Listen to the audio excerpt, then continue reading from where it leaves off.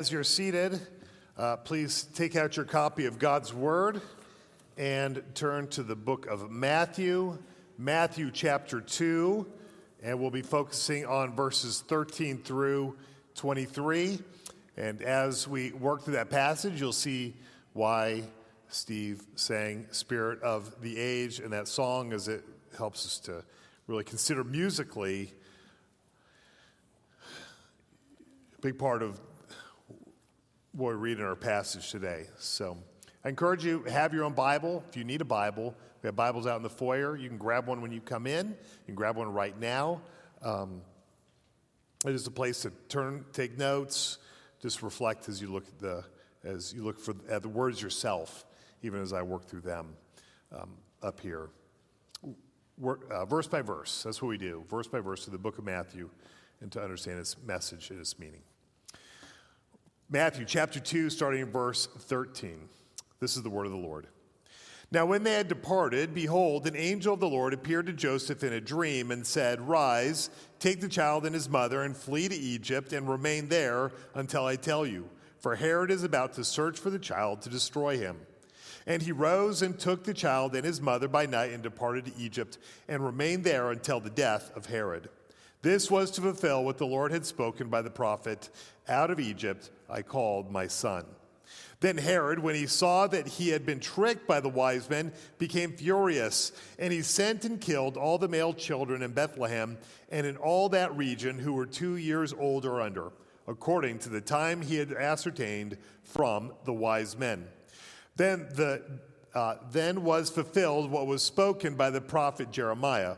A voice was heard in Ramah, weeping and loud lamentation. Rachel, weeping for her children, she refused to be comforted because they are no more. But when Herod died, behold, an angel of the Lord appeared in a dream to Joseph in Egypt, saying, "Rise, take the child and his mother, and go to the land of Israel, for those who sought the child's life are dead." And he rose and took the child and his mother and went to the land of Israel. But when he heard that Archelaus was reigning over Judea in the place of his father Herod, he was afraid to go there. And being warned in a dream, he withdrew to the district of Galilee. And he went and lived in a city called Nazareth, so that what was spoken by the prophets might be fulfilled, that he would be called a Nazarene. This is the word of God. The grass withers, the flower fades, with the word of our God, it stands forever. Would you pray with me? Heavenly Father, may the words of my mouth and the meditations of our hearts be honoring in your sight. You are our rock and our Redeemer. Amen. Well, I've heard that in judo or in jiu-jitsu, those fighting techniques, self-defense techniques, is that the strategy is to use an attacker's momentum in your favor. And so when a lunge happens or a person attacks, the idea is maybe to sidestep or do something crafty. And then so that momentum can be used in your self-defense or some sort of advantage to yourself to protect yourself. Well, our passage today is one of those jujitsu moves of God where he turns the evil intentions of others to reveal his plan and then to reveal his power. By the time we get here in Matthew chapter 2, Jesus has been born. The wise men have correctly identified him as the King of the Jews, as we saw in verse 2, and Herod wants to have him killed. But in the end, God turns this event to show the person and work of Jesus with greater clarity than ever before. The very thing that King Herod wanted to stop is the very thing he helps establish in his scheming and his plans. Now, one thing we want to think about as we look in this story is that this is not just Jesus' story. I mean, this is the story of God's people. This is the story of the church. This is a place where Jesus' story connects with the lives of every believer. That's because since Jesus came, evil men and women have come after the church in their attempt to stop the advance of God's kingdom, to subvert the rule of God over this world. And even now, Jesus has come, persecution continues. I read this week and looking at the sermon and researching that there are currently 360 million Christians who suffer high levels of persecution for their faith. So these are high level where life and health and safety are regularly at risk. That's not to speak of people who could lose jobs or be marginalized on account of their faith, but people who suffer high levels of persecution. That's 360 million. That's a lot of our brothers and sisters in Christ. There are 76 countries around the world where Christians experience high or extreme levels of persecution. Back in 1993, there were 40 of them, and then now there are 73 of them where they suffer extreme and high levels of persecution. And still, just as we're going to see, Herod's plan doesn't work, and so all persecution is doomed to ultimate failure. While oppressors do cause great death and destruction, they cause mayhem and chaos and great suffering. We see a promise that God preserves his church in it, and he even grows his church through persecution. The ancient church father Tertullian, he said once that the blood of the martyrs is the seed of the church. And we've seen throughout history that God has used that, driving people into missions, and people say, if people are giving their lives for this, there must be something to it. There must be something significant in it. We see accounts of this like the Apostle Paul as we read Philippians, where he talks about his imprisonment, and instead of his imprisonment for the sake of the gospel, discouraging people from doing things, it actually fuels them to do it. We can look at places like China, where when the communists took over in 1950, 1951, I think, is that the missionaries were expelled and they despaired, what's going to happen with the Church of Christ in here? And then only to realize years later when it began to open up again that the martyrdom, which had been, the blood that was spilled by so many over so many years, had really fueled the growth of that church, and it grew. It was enormous. That's the history of God's work in the world. It's a jiu-jitsu move, like the church often grows even in the face of troubles. Now, a lot is said today about being on the right side of history, and people say that certain ideas in our world are inevitable, so you might as well start arguing about them. But if we look at what the true direction of history is, looking over the last 2,000 years, we see that the march of history has been to the spread of the gospel and the worship of Jesus Christ and the growth of his church.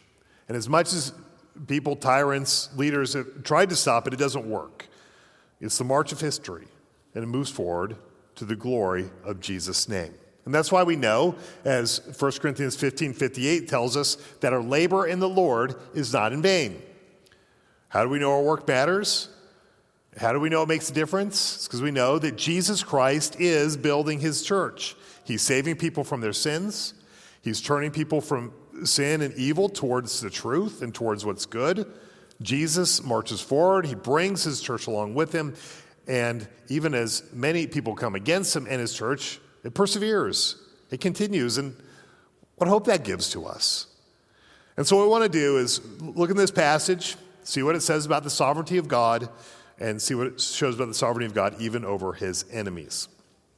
As we go back towards the passages before verse 13, we see Herod. He wanted to know where Jesus is. That's because he wanted to destroy Jesus. He was troubled by the arrival of this king of the Jews. If you look back at Matthew 2, verse 7, we see Herod summoning the wise men secretly. They had come to Jerusalem following the star to see where Jesus was. He gathered them to himself secretly and ascertained from them what time the star had appeared. And he sent them to Bethlehem, because that's where Jesus was, saying, "Go and search diligently for the child, and when you have found him, bring me word, so that I too may come and worship him." Well, he wants to destroy this child. He's threatened by the news. He sees it as a direct threat to his rule. The Jews cannot have their own king, and so he's going to eliminate this child. But God protects Jesus, and God protects his plan in two different ways. First one we see in verse 12 is where he warns the wise men of what Herod's plot is. Verse 12, and being warned in a dream not to return to Herod, they departed to their own country by another way. Really shows us some things about the Magi. 3 things about these Magi and their visit to Jesus. The first thing it shows us is that they were deeply moved by their encounter with Jesus. They know this is not an ordinary baby. They see that God is doing something wonderful. They're not going to let this evil king snuff the work of God out. They're moved. They want to see that work continue. They're changed.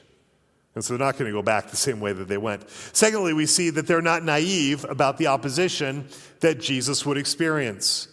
The wise men did not play into Herod's wicked plans. They're aware of his evil intentions.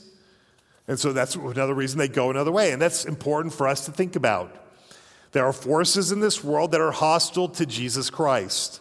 And we cannot be naive to evil, to doubt its power, and to play into its way of thinking. There is no place for niceness in the place of evil and in hostility. There's a need of discernment. There's a need of courage and power. There is a need of kindness and love, yes, but it is something that we must not be naive about, and to know that those forces exist. And we must pray that we're naive to this evil intention. The third thing we see about the wise men is they're responsive to the word of God. God told them what to do, and they're in line with the will and plans of God. They're not going to do anything against that will and plan, not purposefully, and also not negligently. In their attentiveness, they do God's work. They don't do Herod's work. We need a similar kind of attentiveness in our own actions to respond to the word of God and his work immediately. So that's the first way he protects them, through the wise men, his warning to them and their responsiveness. Verse 13 shows us the second way, and that's through Joseph. Verse 13, now when they had departed, behold, an angel of the Lord appeared to Joseph in a dream and said, rise, take the child and his mother, and flee to Egypt, and remain there until I tell you, for Herod is about to search for the child to destroy him. All right, so an angel comes telling him that Herod plans to search for Jesus, plans to destroy him, and commands him to go to Egypt. It's not a time for heroic measures. It's not a time to be blind to the threat this means to his family. It is a time to escape. God's people throughout their whole history have experienced persecution, and Joseph needs to see what's coming and to respond appropriately. And as we see, especially down in verse 16, is that Herod becomes angry. It's a sign of a tyrant, somebody who manipulates, tries to get your side with them through smooth words, really saying, oh, I want to go worship him too. And then meanwhile, when things don't go their way, what happens? There's a switch into becoming enraged, belittling. That's what oppressive people do. They get enraged, they belittle when they don't get their way, when things don't go according to their plan. There's a flatterer when he wants something, but a violent killer when he doesn't. That's what verse 16 shows us. Then Herod, when he saw that he had been tricked by the wise men, became furious and sent and killed all the male children in Bethlehem and in all that region who were 2 years old under, according to the time that he had ascertained from the wise men.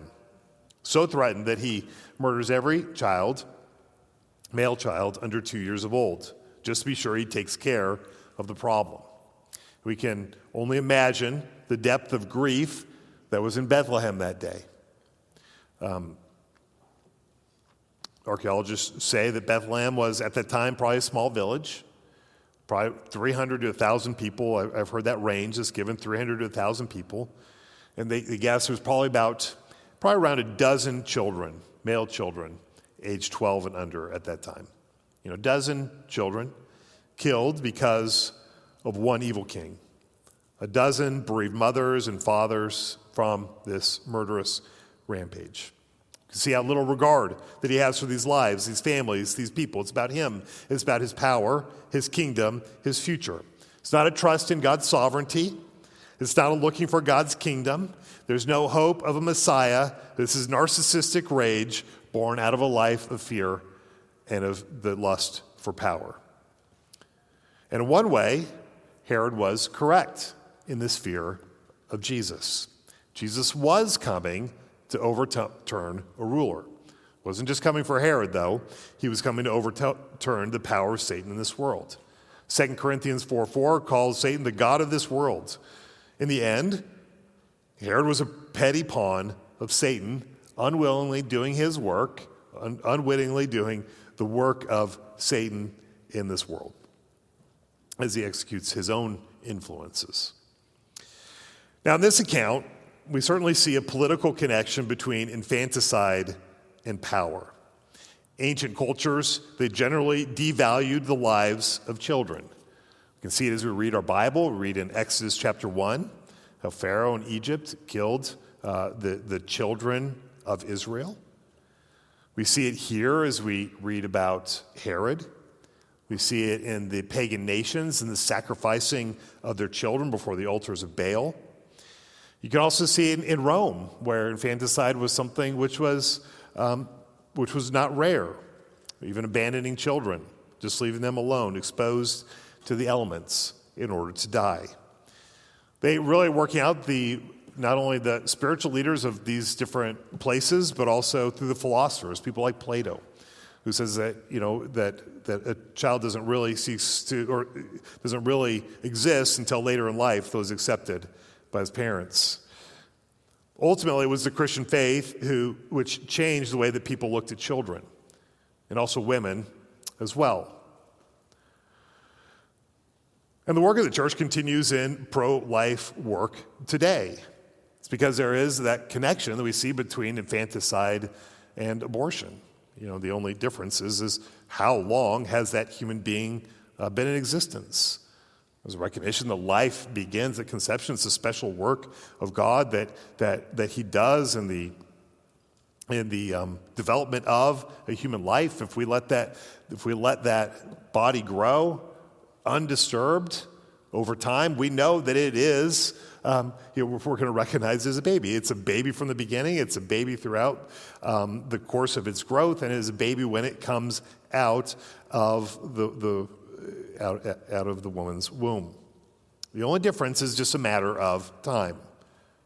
It's still a child, created in the image of God, bearing the rights of, and should have the rights of every human being.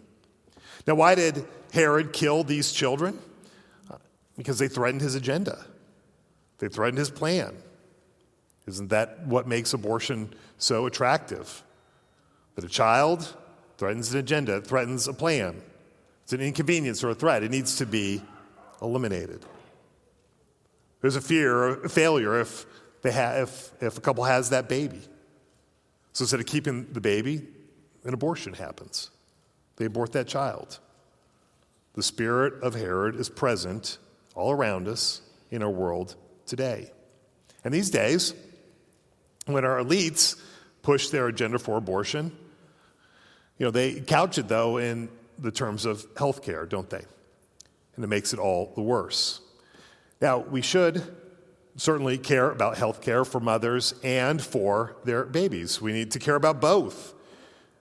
And we need to care about mothers who carry unplanned pregnancies, and they carry them forward. That's why, as a church, we support Choices Women's Pregnancy Center, Imagine Life, and why they need our support in caring for abortion-minded women, even after they have their child. It also includes support for women who have chosen abortion and they regret that decision. And there's forgiveness that is in Jesus Christ. One of the great ways to care for women after abortion is to show the path of eternal life in Jesus. Jesus came to forgive sins. Jesus came to make us new. We have guilt and shame. We bring those to Jesus. We find grace and we find forgiveness. We find new life. But the truth is that a culture that values the lives of children and infants in the womb is also the one that values the life and the health of women. It can't be couched as women's care because it's destructive to life. We certainly cannot call abortion health care because it certainly does not care for the health of the baby in the womb. It kills the baby. And that's not health care. That is a brazen disregard of life. And any politician who would call abortion health care advocates for that disregard of life. Politicians used to shy away from publicly talking about it as much as possible. there was some shame that was connected with it. It was kind of something which was silently in the back. But every day I check, and I don't know about you, but every day I check my mailbox. And every day I get a political ad from a wannabe political leader who tells me I should vote for them, or the women in my house should vote for them because they support abortion. They use different terms, right? But it's abortion nonetheless. And what this tells me is they're willing to sacrifice the most valuable or the most vulnerable of our society to get a position of power. And if that is not the spirit of Herod alive today, I don't know what is. It is awful. It is sickening. So that's the spirit of Herod in even major political parties, actively recruiting votes through the keeping the legality of infanticide in the law. Herod did not kill the babies himself. He had his men do the work. And somehow our politicians are successful in recruiting millions of Americans to support this same work. It is awful and it is evil. And it's a system that as Christians we ought not to be co-opted into. We have a part in a political system. We have a chance to say no to politicians who want to do this. We have a chance to support women who are affected by this, and fathers and babies who are affected by this. We don't fall into the spirit of our age, the spirit of Herod, which is all alive today. This comes out of Herod's desire to take Jesus down, right? To stop him at the cradle before he comes to the cross. But in the end, we see Herod's plan is frustrated. And that's the way of Joseph. That's the way of the church. Hearing from God, taking responsibility for life, and protecting it. We'll get a little bit more to Joseph later, but we do see Herod's plans frustrated. It's frustrated by God, it's frustrated by the wise men, and it's finally frustrated by Joseph himself. Good and godly men, they will not go along with his plans. It's a reminder that pro-life ministry needs men involved with it. It's not just women's work. A lot of people suffered because of Herod's evil, but Jesus was saved. So recognition of one life is significant. I mean, in this case, it did change the world. That's Jesus' life being saved, changed our world. Reminds me of the end of Schindler's List. That movie that tells the story of Oskar Schindler, who built his business and brought Jews to work inside of that in order to rescue them from the Holocaust, the Nazi Holocaust. There's a scene at the end of the movie. If you've seen it, you probably remember it. The Jews who, the Allies have come in, there's liberation of, Germany's been defeated, the Nazis have been defeated, and, there's liberation there. And they come up to Oskar Schindler, and they say, Oskar, thank you. The Talmud says, whoever saves one life saves the world entire. I like that line. Who saves one life saves the world entire. Schindler says, I could have gotten more out. I could have gotten more. I could have got more. The Jewish man says, Oskar, there are 1,100 people who are alive because of you. Look at them. But Schindler's undone. If I'd made more money, I threw away so much money, you have no idea. The Jewish man says, there will be generations because of what you did. Schindler says, I didn't do enough. And then they say, the people that he rescued, they said, you did so much. I mean, it made a difference for those 1,100 Jews. If you can do something that even helps one person, that will make all the difference. This passage shows the sovereignty of God over all things, something we should be encouraged in as we see the path of God throughout history. First of all, we see that God's plan is bigger than Herod's ability to stop it. He implements a plan to have this baby saved. When people try to stop the Church of Christ, it will advance. Secondly, in the end, we see this in verse 19, Herod dies, but Jesus lives. It's a pattern of history. God in his plan is untouched by the violence of men. Herod will be judged for his murderous rampage. So many have suffered, like these babies and like the parents. And they may not see justice in this life, but we know that God is just, and we know there is an accounting. Herod for himself wants to he's trying to kill the one person who can save him. He's trying to kill the one person who can reconcile him to God. Jesus was a Savior who'd give his life to take away sin, and Herod wants none of that. And so it's a warning to all the tyrants in our world, whether it's a tyrant over a nation or a tyrant over a home, that Christ wins. His plan will continue. There is a judgment that's to come. It's a warning to every persecutor, that they may hurt the church, hurt the people of God, the body of Christ, but they will not destroy it. God's church will end up in glory, and they will end up in hell. It's also an encouragement to us that while people in power may seem to hold all the cards, to be so oppressive, God will accomplish his plans for his people. We're united to Christ. Our victory is in him. And so here we see Herod, an actor who's frustrated. Herod, whether he knows it or not, though, is a pawn in a greater contest, and he is a pawn of Satan, doing Satan's work, and in futility, working against God. It's not a new story, and that's what Revelation chapter 2 says. That's our second point, the frustrated animosity of Satan. Satan has always been trying to destroy the people of God. We see it in every page of the Bible. Revelation 12 shows the nature of that conflict. It kind of pulls the curtains back on Satan's oppression to Jesus and the people of God. And as I was working on my sermon, I had so much that's in here that I said, you know what? I don't have time to cover this point this morning. So that's tonight. So if you want to hear the second point, Revelation chapter 12, come tonight. We're going to work through it. It's amazing to see as God pulls that curtain back and what he's done throughout history to see what his victory looks like over Satan and all of his minions. So that's tonight, Revelation 12. If you can't come in person, watch the live stream. If you can't watch the live stream, we'll have it posted later in the week. You can watch it then. All right, so God's plan stops Herod, stops this animosity of Satan. It's his third point, his victory over evil. His victory over evil. Now, Matthew, as he writes this, he works to make a connection between Jesus and Israel. We see it especially in chapter 2, and then we're going to see it again in chapter 4. But he really makes a connection between Jesus and the nation of Israel itself. And so the nation of Israel was not just the birthplace of Jesus, but it foreshadowed what the person that this Messiah would be.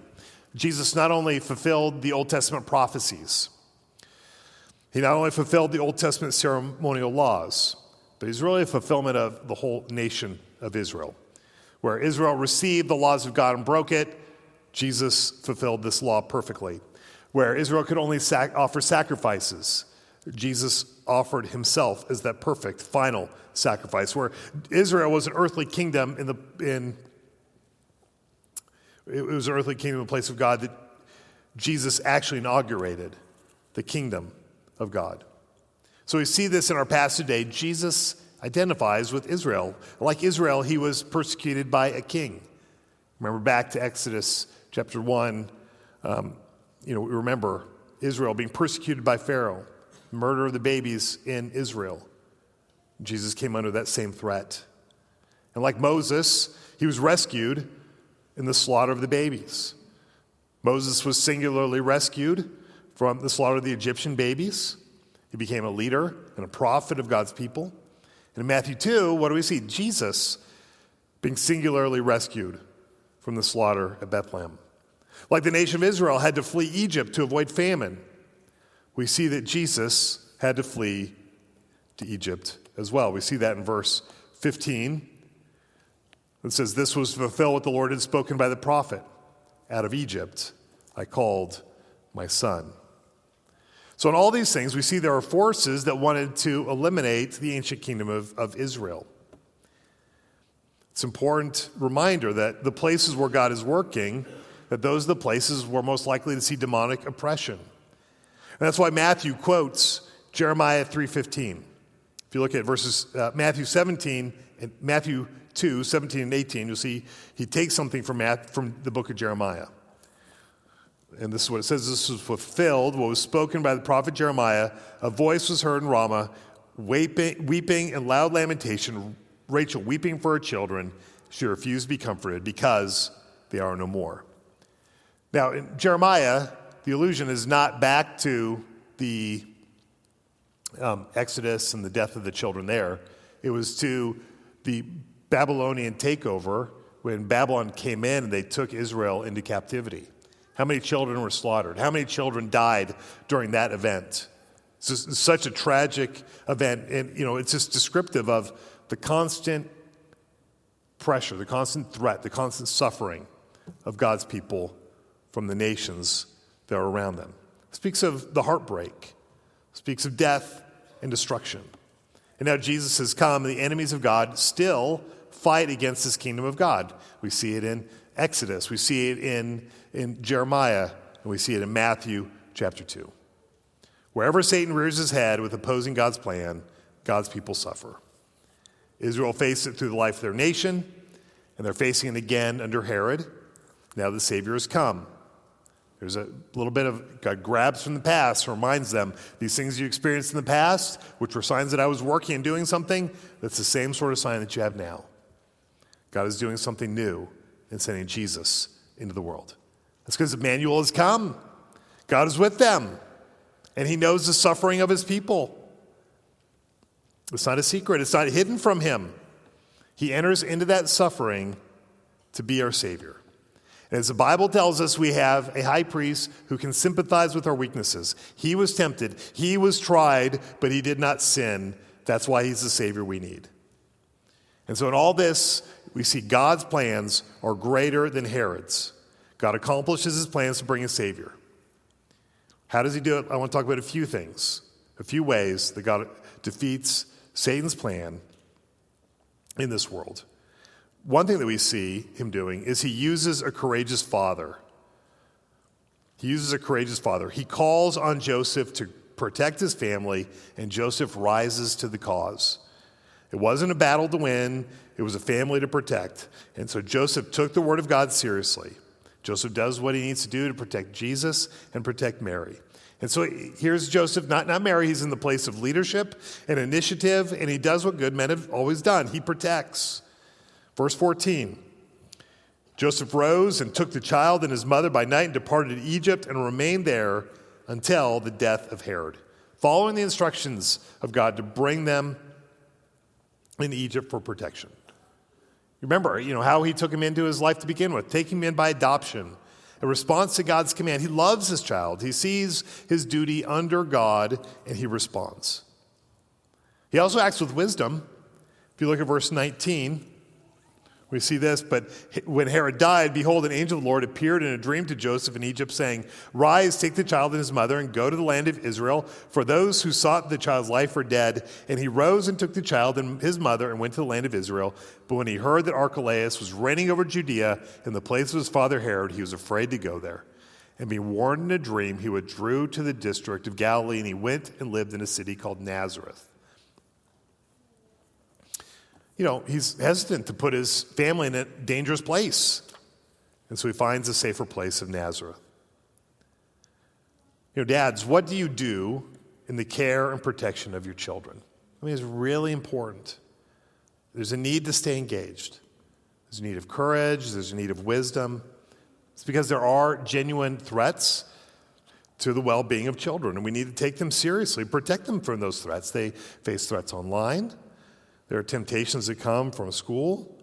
They face temptations in the home and neighborhoods. Are you taking them seriously? And when they're little, we can do what Joseph did, and we can pick them up and move them somewhere else and get them out of harm's way, right? But as they get older, the most important thing we can do is to talk to them about the issues that they face. They need our help in schooling, in education, in navigating the internet, navigating social media and spiritual things, and decisions of life. Now, over time, what happens? Authority goes down, but influence has a chance to go up, especially as we develop a relationship with them.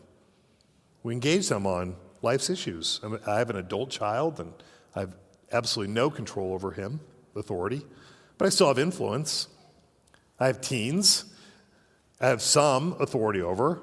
Seems to be less and less all the time, but there is a growing influence. I have little kids, and I have lots of authority, and I don't have a lot of need to influence, at least at this point. I don't reason with them, but I do reason with my teens, or at least I try to. But there's a need to stay connected, to build those relationships. We see God acting through this man, through his father, in the protection of his son. But we also see God overcoming evil with a humble plan. God's plans are often accomplished in non-spectacular ways. And the last words of the passage show us that. End of verse 23 says, so that what was spoken by the prophets might be fulfilled, that he would be called a Nazarene.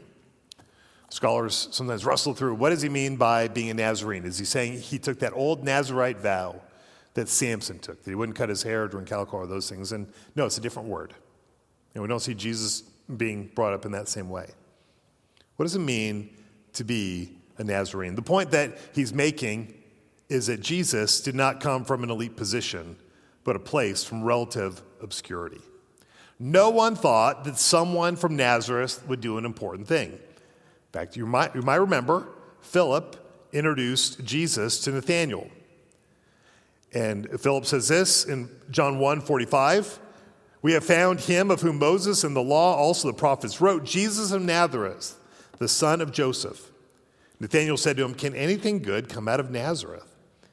Philip said to him, come and see. So why did Nathanael say that? Because Nazareth was a backwoods, rural place. It wasn't like New York City. It wasn't like Washington, D.C. It wasn't like Paris or any place with a lot of that sophistication. It was a backwoods, rural place. No great person would come from there, right? But that's exactly what was promised about Jesus and his kingdom. Isaiah 53, verse 2 is a good example of it. For he, and this is a prophecy about Jesus, he grew up before him like a young plant and like a root out of dry ground. He had no form or majesty that we should look at him, and no beauty that we should desire him. How unattractive was Jesus? Not even his hometown was attractive. I mean, it's part of Jesus humbling himself. Included the poor, humble place that he was born and the poor, humble place that he was raised. He came from the glories of heaven with all this wonder out there to Bethlehem and backwoods Nazareth. This is not the way that the world looks to the elite and the powerful and ends up falling under their spell. Herod, he came from a palace. In fact, just miles away from the birthplace of Jesus in Bethlehem, he had his own palace. That's the place we'd expect a king to come from. The birth of Jesus shows how God can use and turn a humble stable into the throne room of a king. And he could be a great leader, even from the backcountry and outside of the mainstream. It would have been expected that a king would come from Jerusalem, that he'd come from the palace, or at least be raised there, but not Nazareth. Now, Herod himself, he had the pedigree, right? But in the end, what do we know about him? Because he hated God's people, and when he died, his name was connected with the most cruel activities in history. But here we have Jesus being born in this poor place of Nazareth. He would give his life dying on a cross. One would hardly suggest that was a way of success. But he's been given the name that is above every name. At his name, every knee will bow and every tongue will confess. The world likes to say that success comes from being of the elite and powerful, but Jesus' own life reminds us of the need of humility. How did he defeat sin and evil? Not by raising up an army to take down Herod. He defeated evil by his death on the cross. Herod is condemned for his actions. Jesus was raised to life. And that shows another way that God overcame evil. Third way God overcame evil was in the resurrection of Jesus. Genesis 3:15. This is shortly after Adam and Eve eat the fruit. We see the fall. God speaks to Satan himself, the devil himself. And what does he say to him? He says, I will put enmity between you, Satan, and the woman. And I'll put enmity between your offspring, Satan, and the woman's offspring. The woman's offspring shall bruise your head, and you, Satan, shall bruise his heel. The message of this is that someday a child would be born, which would crush the serpent's head. Sure, the serpent might bite, he might hurt, Christ might die on a cross, but at the end, the devil himself would be defeated. There's a lot of action movies when you watch them. The bad guy often thinks that he's won, and so he enters in this long monologue, and he ends up losing because he's talked for so long. It's just given long enough for the good guy to come in. If you see that movie, The Incredibles, that cartoon one, it's a whole part of the story. The bad guys talk too long, and so that's why they end up getting in trouble. Well, I wonder if Herod thought that he had Jesus taken care of when these children were killed. He never would have known until he dies and stands before God in judgment that his plan failed. Satan must have thought he had Jesus taken care of as Christ died on the cross. Even the Son of Man there suffered for sin and death. But in the end, he's wrong. Jesus cried out, "It is finished." Jesus defeated sin. His resurrection, he defeated death. This is the defeat of the devil. If you turn over to Colossians chapter 2, I want to just run through a passage there. I often want to encourage you to turn to certain passages because maybe you see something you want to underline or write about, circle. But Colossians chapter 2 really speaks of the defeat of the devil in just a wonderful way, powerful way. It shows what Jesus has done. Colossians 2, verses 13 through 15. He goes on to see, verse 13, the sinful state we started in. And you, who were dead in your trespasses, the uncircumcision of your flesh, right? That's our problem. We're in sin. We're separated from God. We're under his judgment. It goes on, verse 13, to say, he made you alive together with Christ, having forgiven all of our trespasses. Verse 14, by canceling the record of debt which stood against us with its legal demands. This he set aside, nailing it to the cross. I mean, that's good news. We have this. It's like we have that list of ways we violated God's law. We've broken those commandments. She's done something she shouldn't do. He's broken God's command there. It's a list. And we know those things. We know those things we feel guilty about, the things we shouldn't have done, the way we hurt other people, where we offended God. But look what it says. It canceled that record of debt with all its legal demands. Right, all the demands of judgment, all the demands of punishment. What Jesus Christ, when he died on that cross, was to forgive us and to say, this has been paid in full. And it was done by being nailed to the cross, as verse 14 says. And this is what I love in verse 15. He disarmed the rulers and the authorities and put them to open shame by triumphing over them in him. I mean, that's Satan. That's the demonic forces. That's the work of the accuser who would accuse you and say, God can't accept you. Look at the awful things that you've done. How would God ever bring you into his family? How would God ever allow you into heaven? And Jesus says, no, I canceled that record of debt. I took that away. It's been nailed to that cross. And so Satan, you're the wrong one. You should be ashamed. There's nothing to bring an accusation against my people. They're the ones who've been given life. I've defeated you in the cross. The basis of every accusation of the devil has been removed in the resurrection of Christ, the death and resurrection of Christ. The fourth thing I want to see as we look for God's defeat over sin and evil is to see the way he does it through the church. Turn to Romans chapter 16.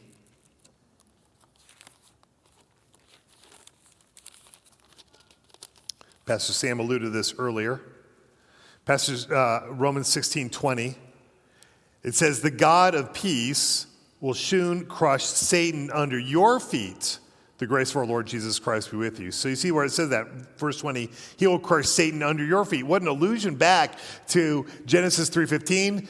Someday, right, the head of the serpent is being crushed by the seed of the woman. And here we see, as we are united to Christ by faith, we are the ones who are workers in crushing Satan and his work under our feet.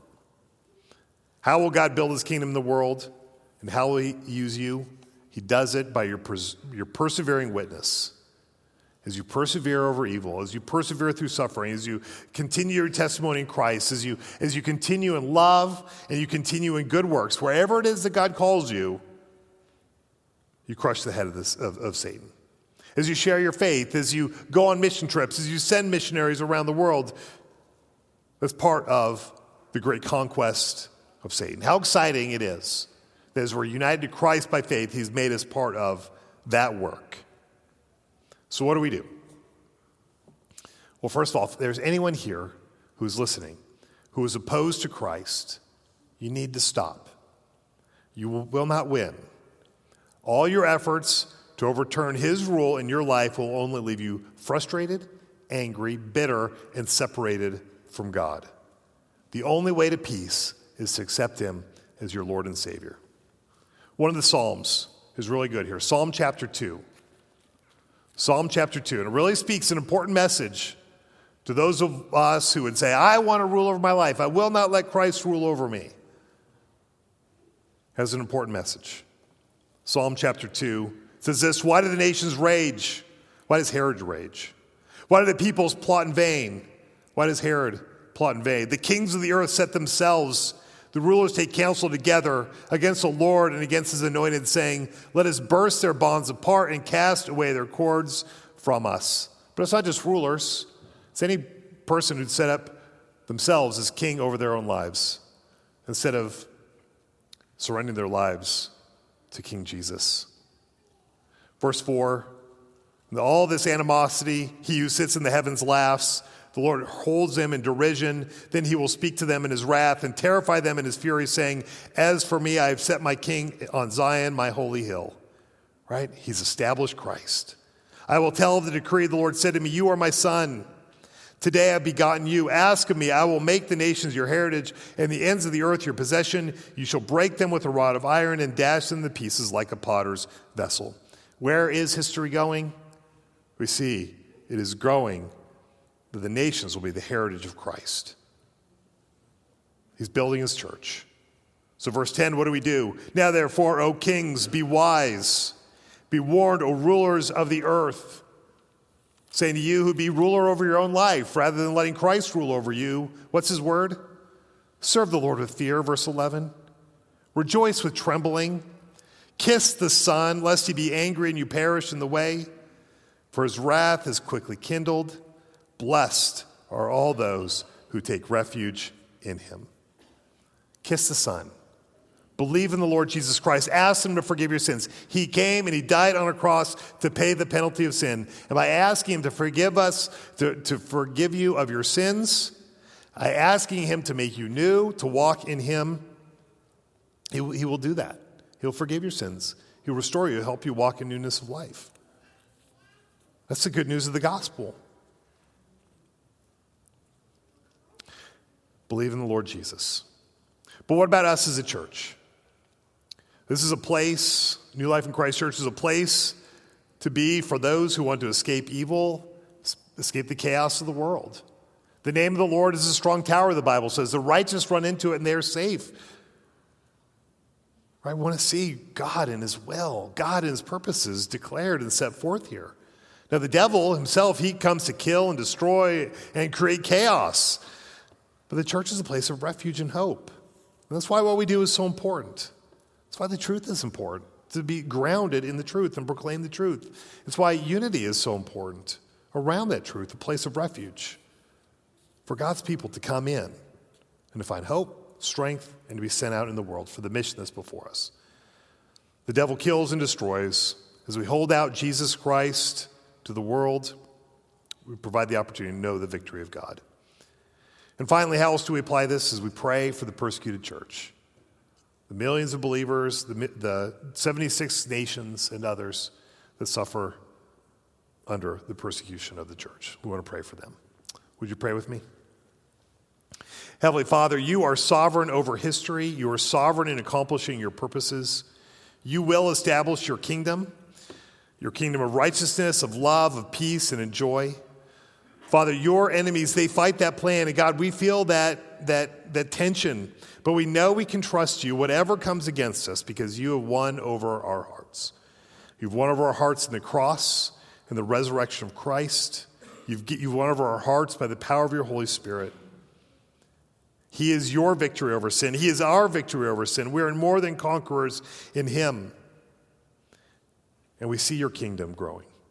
By faith, Father, we kiss the Son. We know your forgiveness and love. We rejoice as you bring us into your kingdom, as we know our salvation.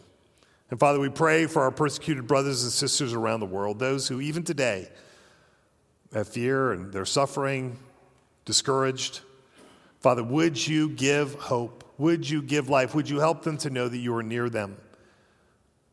Father, would you give them courage to stand up under the difficulties they face? We ask you, God, all these things in Jesus' name. Amen.